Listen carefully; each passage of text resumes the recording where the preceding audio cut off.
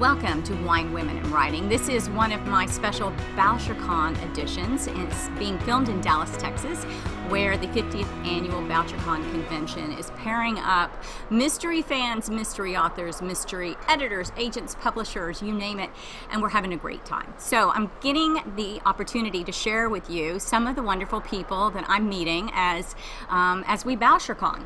So, as a reminder, if you love women in the arts and you want to support women in writing with their complex female characters that are dripping with authenticity and make us laugh and cry, then go out to my website, PamelaFaganHutchins.com, to the Wine, Women, and Writing page, and you can subscribe to the RSS feed, which is completely free and automatic to your device. You can actually, contribute to the show, which is super cool. And if you do, I'll give you a shout out. Lone Star Literary, thank you very much.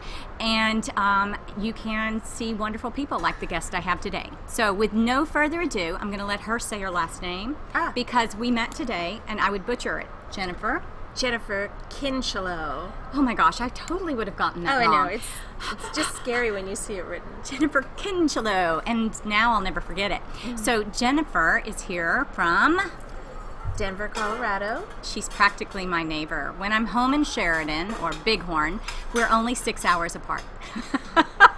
Everything's far away when you live in the Rocky Mountains, right?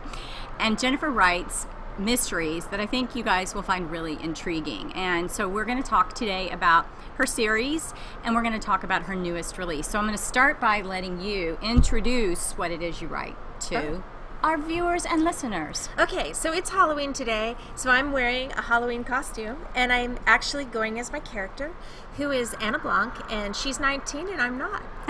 And she is a socialite in 1900s Los Angeles who dreams of being a detective.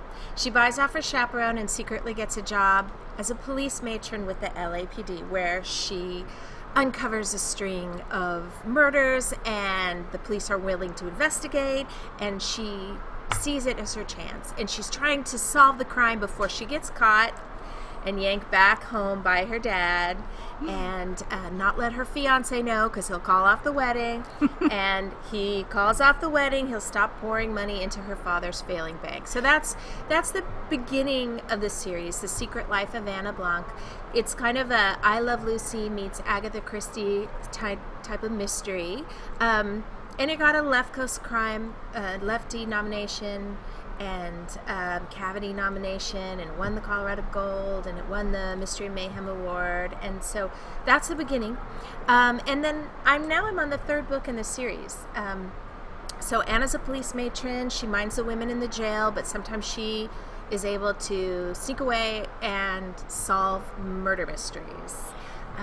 I love Anna. Oh, you do? I mean, we just met, and I do really like Jennifer, but I love Anna. Oh. And so the most recent Anna book, when did it come out? July 2019. So it's still new. It's still fresh. Brand new. And it's The Murder in Griffith Park? The Body in Griffith Park. The Body in Griffith Park. So set us up. If anyone knows Griffith Park, you'll know that it is a dumping ground for serial killers. So if you Google The Body in Griffith Park, my book's name, you will be inundated with stories, real stories about bodies in Griffith Park. But this particular body was found in 1908. And a lot of my books are based on real LA history. So one part of LA history that I find fascinating is the story of Petronilla and Don Feliz, who haunt Griffith Park. Oh, very nice. And that all plays into the novel. Griffith Park is one of the largest city parks in the country, and it used to be a ranch owned by Don Feliz, and he lived there with his niece Petronilla. And when he was dying of smallpox in the mid-19th century, a corrupt lawyer and a corrupt politician came in and tied a stick to his head and made him agree to a new will by moving the stick so that his head would nod yes.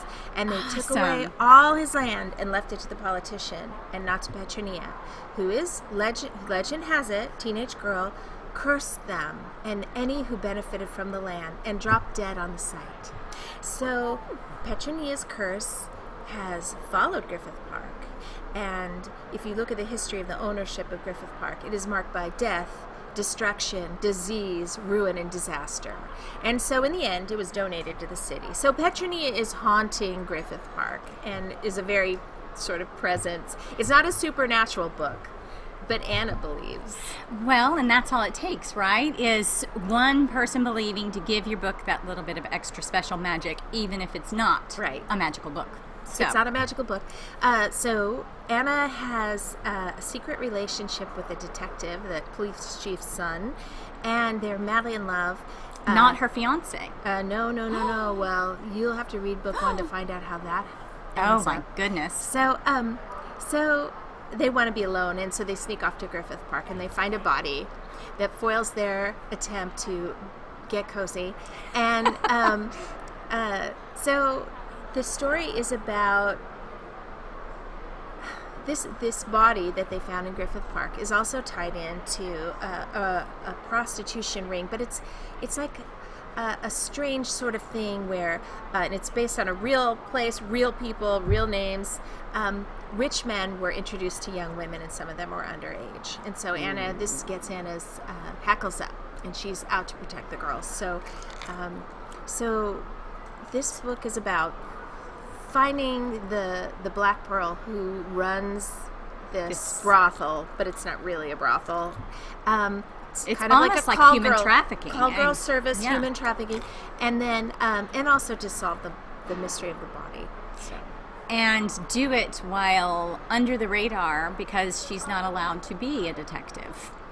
Exactly right. Really, really must have been a challenging time to be a woman, to have so much that was becoming available to you, but yet be held back just from those things that were almost, but not quite, in your hand. Right, and all her achievements, the credit for her achievements tend to end up at the feet of her Detective Joe Singer, who's her secret love interest, and he will give her credit, but everybody, oh, Anna, you didn't solve that mystery. They poo-poo it, because how could this 19-year-old, pretty young thing possibly be brainy and skilled and clever? Yes, and she's gorgeous, and that's part of her problem, and she grew up very privileged, and that's part of her problem, and now she's lost all that. So she's the daughter of one of the richest men in California, and sort of modeled after Fanny Bixby, whose her personality was different, but she was the daughter of one of the richest men in California who became a special constable in 1908, and carried a gun and handcuffs and went out and patrolled the pike. So which comes first for you? The research or the writing? Do you get an idea and then look for research to support it? Or are you a researcher who goes out and searches for the ideas, or a little of both? So I stumbled across an very short article about the first woman cop in Los Angeles, and her name was Alice Stebbins Wells. She became a cop in 1910 and was given full police powers. And I thought to myself, so I work for the Denver Sheriff Department. I thought to myself, what a badass. She took on this role at a time when women were, there was open hostility towards women. Yeah, they're stealing the jobs from the men. Absolutely. And, go back into the kitchen, take your shoes off, and get pregnant. Absolutely. And she was amazing. So I read that and I said, I have to write something in honor of this woman. And as I was writing the novel, my character just kind of came out on the page. And so Alice was like 37 when she became a cop. And she's a former minister, and she was married, and sort of a sober-minded, civic-minded, political genius. And then I have Anna. She's 19. She's so naive, and she's brilliant, but her naivete is running parallel with that, which makes for a lot of the humor. Nothing like Alice. Nothing like Alice. Alice would roll in her grave. But and Anna's self-absorbed because she's so beautiful and she's so rich and she's used to getting her way, and she loses everything. And now she's out trying to survive on a small salary. in this hostile environment just to do what she loves. And I don't know about you. I have 5 kids, and wow, yeah, it's a lot of kids. Hi, guys, and and I find, God bless them, that the age of say 12 to 20 is a self-absorbed time anyway. Yeah. That even the best of them have an inward focus instead of an outward focus. Right. So it's a challenging time. Yeah. You're maturing. Yeah. You're learning about the world outside yourself. It's forcing you to. So it's an interesting age. Yeah, and I think, back then, especially girls in wealthier families were so sheltered, and they didn't have a lot of responsibility at all. Mm-hmm. They didn't even do their own hair. So they matured a little more slowly, I think. Yeah. And yet would marry very young often. Often marry very young. But then have a staff to continue. Yeah. And it kind of makes the travesty of young marriages even worse. And I was reading a book. So I do my research. I do a lot of primary research. I do a lot of reading books that Anna would have read in the 1900s. And one of them was a marriage manual. And one of the things it said, and it never talks about sex explicitly. So I could never ever find a book that actually would explain what sex was. I could not find that anywhere. Unless you go back to Fanny Hill. What's her name? There's like a Regency explicit erotica that was probably available, but Anna would not have gotten her hands on that. Mm-hmm. So she was so naive, and this marriage book said that, a lot of women, they go into marriage, they don't even know what sex is. It's like a big surprise for them. So it's this level of innocence that Anna is bringing into these crimes, and some of them are some of them are dealing with women in the sex trade. So she really is growing up in many ways, and it's interesting too to think of her little rendezvous in the park. I mean, how daring for a woman of her station and age, a secret lover and an assignation in Griffith Park. She's pretty interesting. She's one to flaunt convention for sure. I love that. So now, how much of you is in Anna? I would say, I wrote Anna just without thinking about she just came out. And then when I look back on it, I thought, Anna's very self-absorbed. She's very brave, and she's very smart. I think when I was in my 20s, I was self-absorbed, not as self-absorbed as Anna. And I was rather smart, but not as smart as Anna, and brave, but not as brave as Anna. So I think I took a lot of my characteristics and blew them up. So she's a challenging character because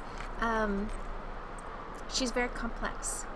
We like that in our women. We love that in our female characters. And with Anna, what is her trajectory? Are you working on Anna 4 right now? Do you see this as Anna 26 or 7? I do. You think so? Well, she's got a lot of growing up she can do. There's so much you can do with Anna. Oh, so much. She's so much growing up to do. And also, I read the papers from 1900s, the Los Angeles papers, and there's so many intriguing stories that I want to put into books, and I have book ideas just lined up. That's the curse of writers, is you can't write as fast as the ideas come. Right. Not every idea pans out. Sometimes you get down to it and you stare at them and you think, okay, this is like, anvil to the head. But I have pages. Doesn't it kill you? It's like, that's my 2027 book, Yeah, exactly. Now, but why Los Angeles? I'm from Los Angeles. You're from Los Angeles. Yeah, okay. yeah. I was born and raised in Southern California. I lived in LA for a number of years. My background's research science, so I was on the faculty at UCLA. So I was living there for many, many years, and I loved LA. And I moved to Denver for my husband's job, and writing this was a way of sort of dealing with my homesickness. Yeah. So my first novel was after my husband and I had to leave the Caribbean. We'd been living in the Caribbean. Oh, you lucky thing. It was wonderful. And the first novel I wrote was a love letter back home, to missing that. And I totally get it. Setting to me is everything about the tone and where even the plot and the characters go in a book. And so I love that it's a meaningful setting to you, and not chosen at random, but your heart took you there. Yeah, there's a lot of LA ambiance in the books. They're very much a love letter to old Los Angeles. And that's very cool. I have a good friend named Martin Turnbull that writes Garden of Allah mysteries that are set not too long after these books. And I tell you, I'm really looking forward to reading yours because I've loved that LA ambiance at the turn of the century and a little after. It was bigger than life. In some ways, bigger than life in ways that it isn't even now. There was a mystique to it that with the age of internet and overexposure, you know, we're Kardashianed out. You know, it's wonderful, but it's not the same. And to dive back into that. It was in the 19th century, it was the most dangerous place in the history of our country. Like the murder rate was astronomical, and it was just getting civilized, and yet they were moving forward. You know, they had the first city with electric lights, and they had the best public transportation system in the world in LA, because LA's always been very forward thinking. Well, now with respect to your writing, how long do we wait for the next Anna? If we go out and we get the body in Griffith Park and catch up with the first two, then when shall we see Anna again? I'm a one book every other year kind of author. I have a lot of friends who write faster, but I can't. And part of it is all of the research I do. You know, I look at maps, and I read legal documents and textbooks and novels set in the period, and I listen to the music, and I watch videos of the dance and the old movies and the newspaper. So I really immerse myself in the time, and that just takes time. Now, you said that either you used to or still do work with the sheriff's department. I do. What's your role there? What's your day job, so lady? So I'm trained as a research scientist in public health, and I'm very concerned about what's going on in our justice system. Yeah. And it's really an enormous public health crisis. So people in our jails are overwhelmingly mentally ill. Yes. And they are poor, and they are uneducated, and they are disproportionately of color, and they are disproportionately homeless. They have traumatic brain injuries, especially the women, and almost all of them are victims of trauma. Right. So they're sicker than the normal, general population. So I feel like there's a lot of good public health work to be done there. So I jumped at an opportunity to do some research on the Denver jails. I think that sounds like super important work, and it's interesting because it's almost like the jails have become the alternative to caring for the mentally ill. Right. Let's wait till there's a problem, and then, now we don't have to look at the problem anymore. We put it in a prison. Exactly. So, so that's what I've been up to. Who knows where I'll go next, but...